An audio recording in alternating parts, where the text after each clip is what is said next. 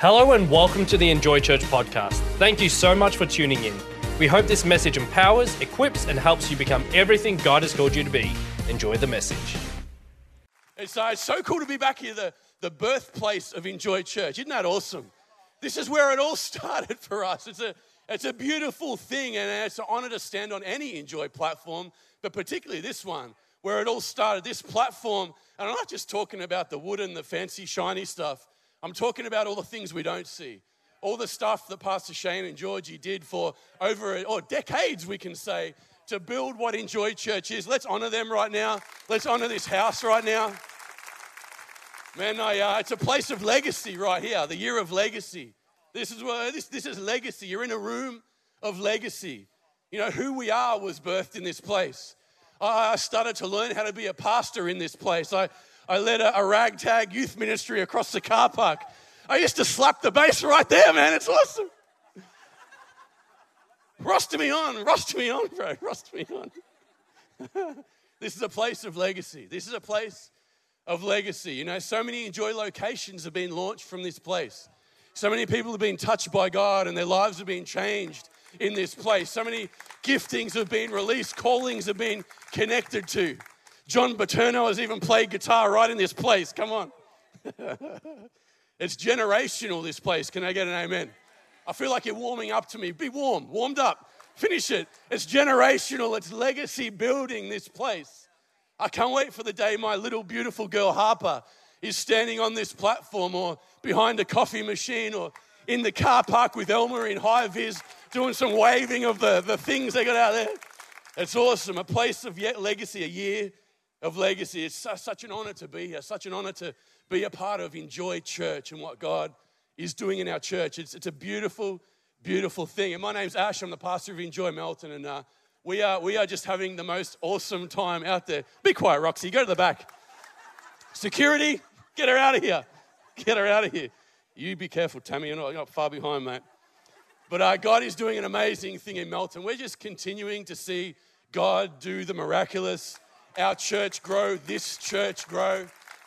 I think I was here in November and I'm like, man, we're full. Like, we got 2 services where it looks like we're getting close to whatever's next. And sometime in the future, we're going to have to figure something else out.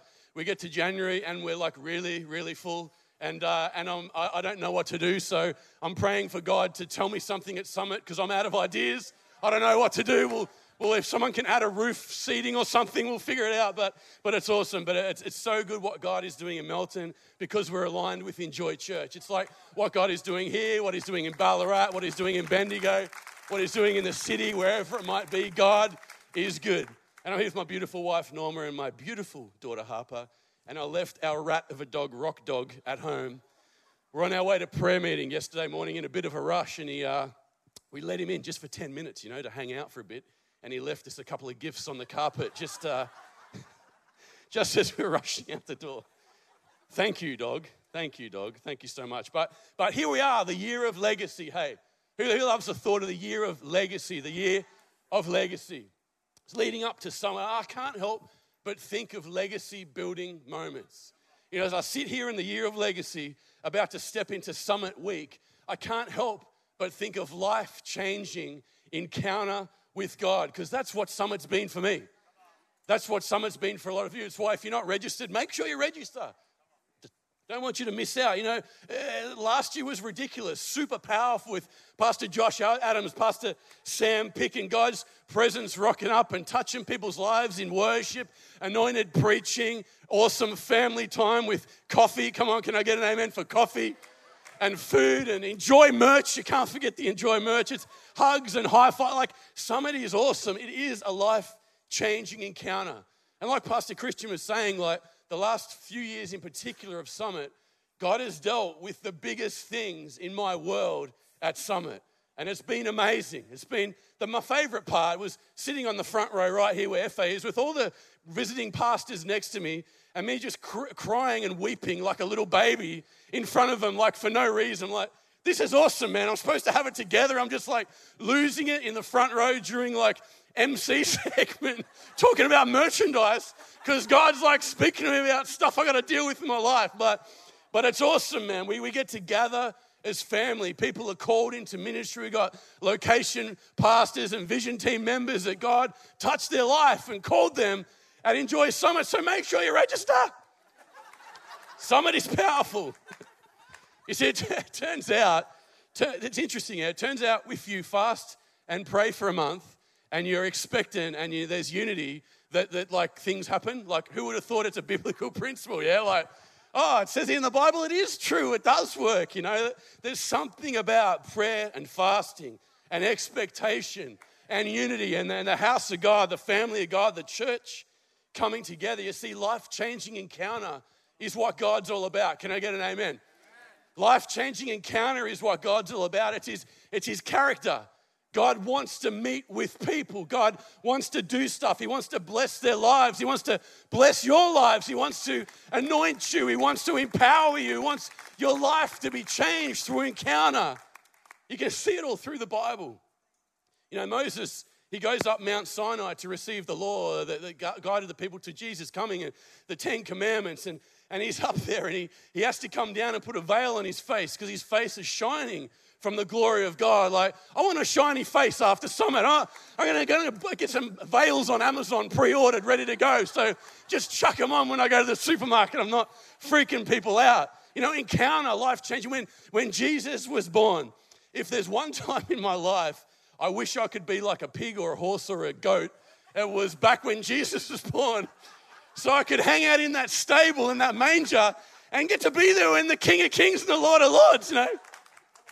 I'd have a cuppa ready for the wise men that were going to come. Like, life-changing encounter, our world encountered Jesus. The triumphal entry, the promised King, comes to Jerusalem and we're forever changed. You know, the woman with the issue of blood, she reaches out and what touches the hem of his garment and he's healed forever. The blind man crying out, healed. The young bloke that's lowered through the roof with his rat bag mates holding edges of his bed, healed and forgiven of his sins. Can I get an amen? Life-changing encounter. The fishermen that are called not just to fish, but to fish men. And their lives are forever changed. The day of Pentecost, come on. The coming of the Holy Spirit, a mighty and rushing wind, the comforter, the helper, the Holy Ghost, if you want to get old school Pentecostal. I love the Holy Ghost. Isn't that the best way to say it ever? So good. We are forever different. Church, God wants to change your life. He wants to, are you with me? He wants to change your life through powerful encounter. He wants to heal you. He wants to set you free. He wants to forgive you of sins. He wants you to receive salvation. He wants to pour out empowerment on your life. He wants to anoint you. He wants to give you spiritual gifts. He wants you to do all that stuff. He wants your life to be different as a result of just a moment in his presence. Just a moment in his presence. So church, we stand on the edge of encounter today. Think about it. We're 3.5 days away from Summit. 3.5 days from God doing something in our world, from our lives being forever different. So the question I ask myself when I'm standing in this place on the edge of encounter and God's just about to change my life, and I know it. Why? Because it's happened so many times. Something about being united, something about prayer, something about fasting, something about the church being together, something about 3-4 days in God's presence. Because I know God's about to change my life, but the question I ask yourself is, what have I got to do? What have we got to do, church? How do we prepare for encounter? How do we prepare for encounter? Let's just not do church today and go off and do our week. Let's do church today and go off and get ready for what God's going to do in 3.5 days' time. Let's not just go back to work. Let's be preparing ourselves for what God is going to do so that we're forever different. And the first thing we've got to do is we've got to remove. You look at the story of Moses. He's out shepherding his sheep, doing his thing, hanging out, doing his job. And then, then God rocks up in a bush that's burning but doesn't burn out. Like, what? Like, what is going on here? And God speaks to Moses. And he says in Exodus 3:5, take the sandals off your feet, for the place where you stand is holy ground. You see, Moses had to remove his sandals. He had to get rid of what separated him from the presence of God. Had to get rid of the thing that separated his body from touching God, from touching and encountering God. He had to remove what divided him from God. I really believe, church, we've got to remove our sandals. Not the shoes you're wearing right now, because you may not have washed your feet this morning, but we've got to remove our sandals. As we prepare to encounter God in 3.5 days' time, we've got to remove the stuff that separates us from God. We've got to remove the things that divide us from Him. Remove the stuff that keeps distance between us and Him. We've got to break the hold of the things that cause separation in Jesus' name. Maybe it's mindsets. Maybe it's habits. Maybe it's addictions. Maybe it's offense. Maybe it's hurts and pains. And I get it hurts. I've been hurt. I get it, it's painful. And maybe even on some natural level, you'd be justified to holding on to these things and getting a bit upset and a bit angry and a bit whatever about them. But the reality is, when it's all said and done, you've got a decision to make. No matter what's gone down, do you want that to be in between you and God? No matter what it is, how horrible it might be, I won't go into it. But when it's all said and done, you just got to make a decision to remove it. You got to make room for God. You just got to make a decision. No matter what this stuff is, I'm making room for God. You got to let Him in. You got to remove the insulation, the things that cause a divide, the things that create distance between you and God, and you got to let Him touch you directly. Anyone who be touched by God directly? Encounter God directly. You got to let go of everything apart from Him. Like really, let go of everything apart from God. These next 3.5 days, just let go of all the stuff. Start offloading it. Start let going of it. You think about Elisha, right? He's out in the field. He's plowing with 12 yoke of oxen. He's got his machinery doing their thing. He's at work. It's like he's an IT guy on a brand new laptop. You know what I mean? It's like he's a carpenter with some hammers and nails, or he's an account manager with a brand new crisp client list ready to make a bunch of phone calls. Like, that's what he's doing. You see, but then Elijah walks past, and that's the man of God. That's the encounter with God. Elijah walks past and throws his mantle, his double denim mantle over him. And he calls him, that's not even in my notes, that's pretty good. He calls him to, see if I remember that next service. He calls him to ministry, and it's an encounter with the prophet. I'm wrecked this serious moment, man. But Elijah walks past, and and it says in 1 Kings 19:20, and he took a yoke of oxen and slaughtered them and boiled their flesh using the oxen's equipment. And we go a bit further, and it says, then he arose and followed Elijah and became his servant. What was he doing when he did that? Well, he was burning his laptop. He was slaughtering his hammer and nails, if you can even do that. He was throwing out his client list. He was saying, I got no plan B. I'm getting rid of whatever the options might be. If this prophet gig doesn't turn out, I got no option. I'm like going with this prophet or it's all low. You hear what I'm saying, church? Church, Elijah stepped out in full faith, removing everything apart from him and God. I really believe if you want to encounter God's presence mightily, you got to remove plan B. You got to remove the backup plan. You got to remove the thing you can go back to if it doesn't quite work out. Step it out in full faith.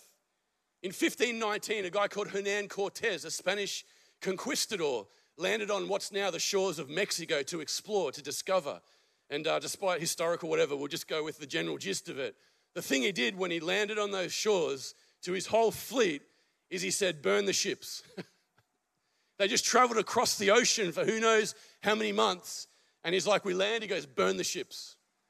Burn the ships. He goes, fleet, you have no option but for us to go forward and do what we're called to do, to go forward and discover. Church, I really believe that when you land at Summit next Sunday, maybe as you walk through those doors, the first thing you got to do is say, burn the ships. You say, get rid of this stuff. Maybe in the car park, maybe on the way to Summit, you got a couple of ships in your life. You got to start burning them on the way because there's quite a bit to burn and it's going to take some time to burn them down. Are you with me? I say, chuck them on the bonfire and pour on a bit of petrol and start to burn those ships. You hear what I'm saying? Maybe even today, you got to grab a hold of some stuff. Maybe this week you got to start piling that bonfire. I believe God's speaking to a lot of you about stuff He wants out of the way for what He's going to do at Summit. Burn the ships. Burn the ships. Set yourself up in such a way that it's just you and God. Remove anything else and He'll change your world. Church, in preparing for encounter, we've got to remove. The second thing we've got to do is expect. Expectation means a strong belief that something will happen or be the case. Think about the disciples waiting in the upper room, the apostles waiting in the upper room. Jesus is like, hey, Holy Spirit's coming. Just be ready. They're like, all right. They're just waiting there praying, you know what I mean? It's awesome. They waited expectantly. And it says in Acts 1:14, in one accord in prayer and supplication in Acts 2:1, it says they were all together in one place. And I want to highlight those couple of key words, all together, prayer and supplication. Because if you ask me, that sounds a bit like Enjoy Summit, you know what I'm saying? Being all together in one accord, in prayer and fasting leading up to it, in supplication. It sounds like what's going to go down in 3.5 days' time, you know what I'm saying? It sounds like they were gathered together in the upper room at Melbourne West, ready for God to rock up, preparing the way for a life-changing, you can say amen, it's all right, a life-changing encounter. Simple words, but important, you see, together, being gathered together in unity. There's power in it. We all know Psalms 133 says, behold, how good and pleasant it is for brethren to dwell together in unity. And we fast forward down the ends, for there the Lord commanded the blessing. There's a blessing when we're united. You know, that's called a song of ascent, which means they literally sang it as a church as they were heading up the hill to go to church. A song of ascent on their way to church. Church unity commands a blessing. Be expectant together. Can I get an amen? Be expectant whenever we gather together. Can I get another amen? Be expectant and believing for God to move. Expectation, prayer, and supplication. We all know what prayer is. The best thing, and you get to like just have a chat to the creator of the universe. Like, is there anything better? Like, prayer is awesome, but supplication. Supplication means to plead humbly. And as I was thinking about it this week, I reckon we get this whole supplication, plead humbly thing, the meaning a bit mixed up in our head. See, because humility means freedom from pride or arrogance. Humility isn't, I'm not worthy. Woe is me, the little worm. Please, God, help me, I'm worthless. No, that's not what humility is. Therefore, that's not what supplication is. Humility and supplication is just being real, is knowing who you are, is speaking to God without pride or arrogance being a part of the picture. It's not begging, it's coming boldly, as it says in the Word of God. It's asking as a son or daughter, asking for your God-given inheritance that's already yours. Asking confidently, get this, knowing who He is, but knowing who you are. Church, be expectant, united together with prayer and supplication in expectation.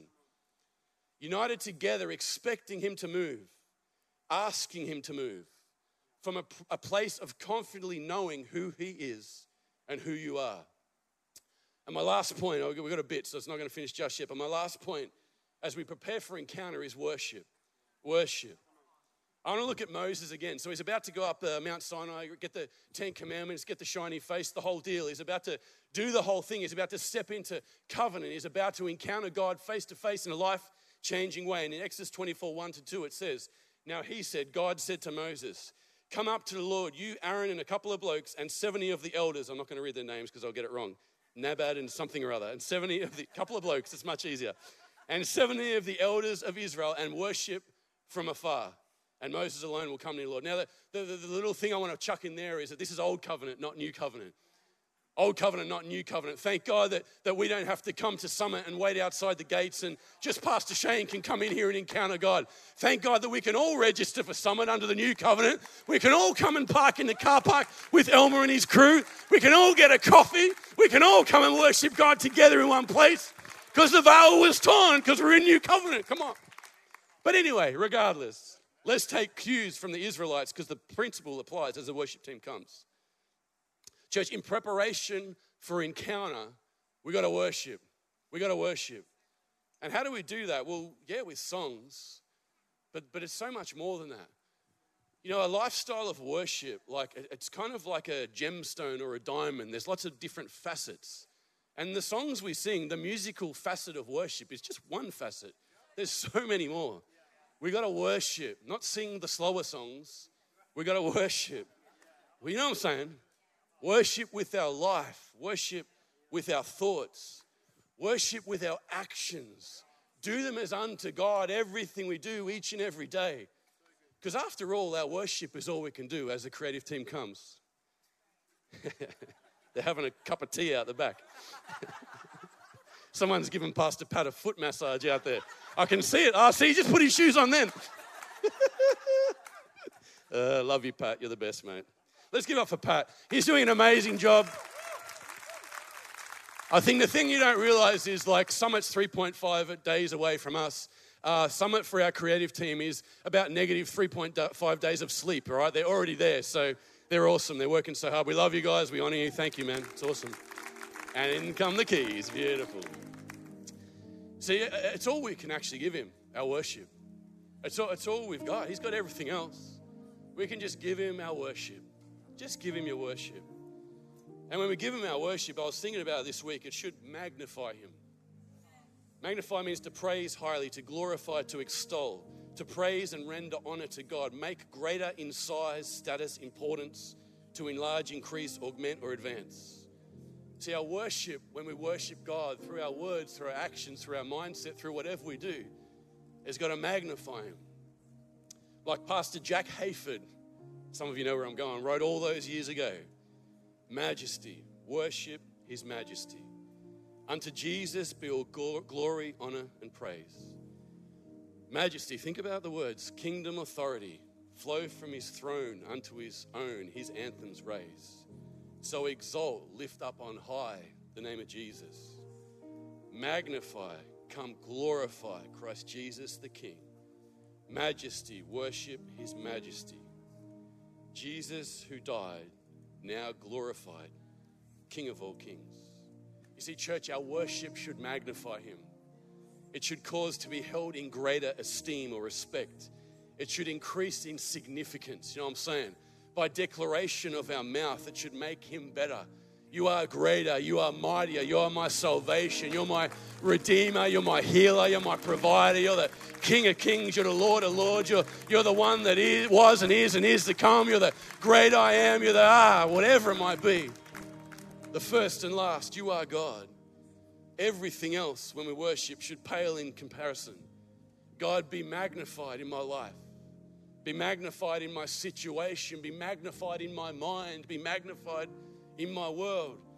Church, let the words of your mouth shape your mindset. Bless God. Put him in his rightful place. Magnify him. Our worship should actually also glorify him. Glorify him. Glorify means heavy in weight, to give weight to or to honor. To glorify God is to recognize God for who he really is and respond appropriately, acknowledge his weight. I love surfing. Yeah, I got my Ace Ventura t-shirt on today. I love surfing, right? I love surfing, but I'm not very good at it because it turns out if you're a pastor and you're always doing stuff on weekends and the church is an hour and a half away, you don't get much opportunity to surf. But anyway, I love surfing, but I'm not very good at it. And when I get dumped by a wave, which is really quite often, it's like every second wave, like actually not even more. But when I get dumped by a wave, the power of the waves are surreal. But the reality is I'm talking about 3 or 4 foot waves. They're not even mega waves. They're just like beginner waves, you know what I'm saying? And the fact that I'm so helpless and that there's so much power in such a small wave doesn't make any sense. And you know what? That's just one wave. You got to think, God created the whole ocean with just one word. Think about that. The power of our God is literally unfathomable. You just can't understand the power of our God. Church, as you worship, glorify him, his power, his weight. And I wrote this down. Let our worship engage and activate our spirits in a way that affects and leads our soul. You see, we're body, soul, spirit, right? Let our worship engage our spirit in a way that it leads our soul, which is our mind, our will, our emotions.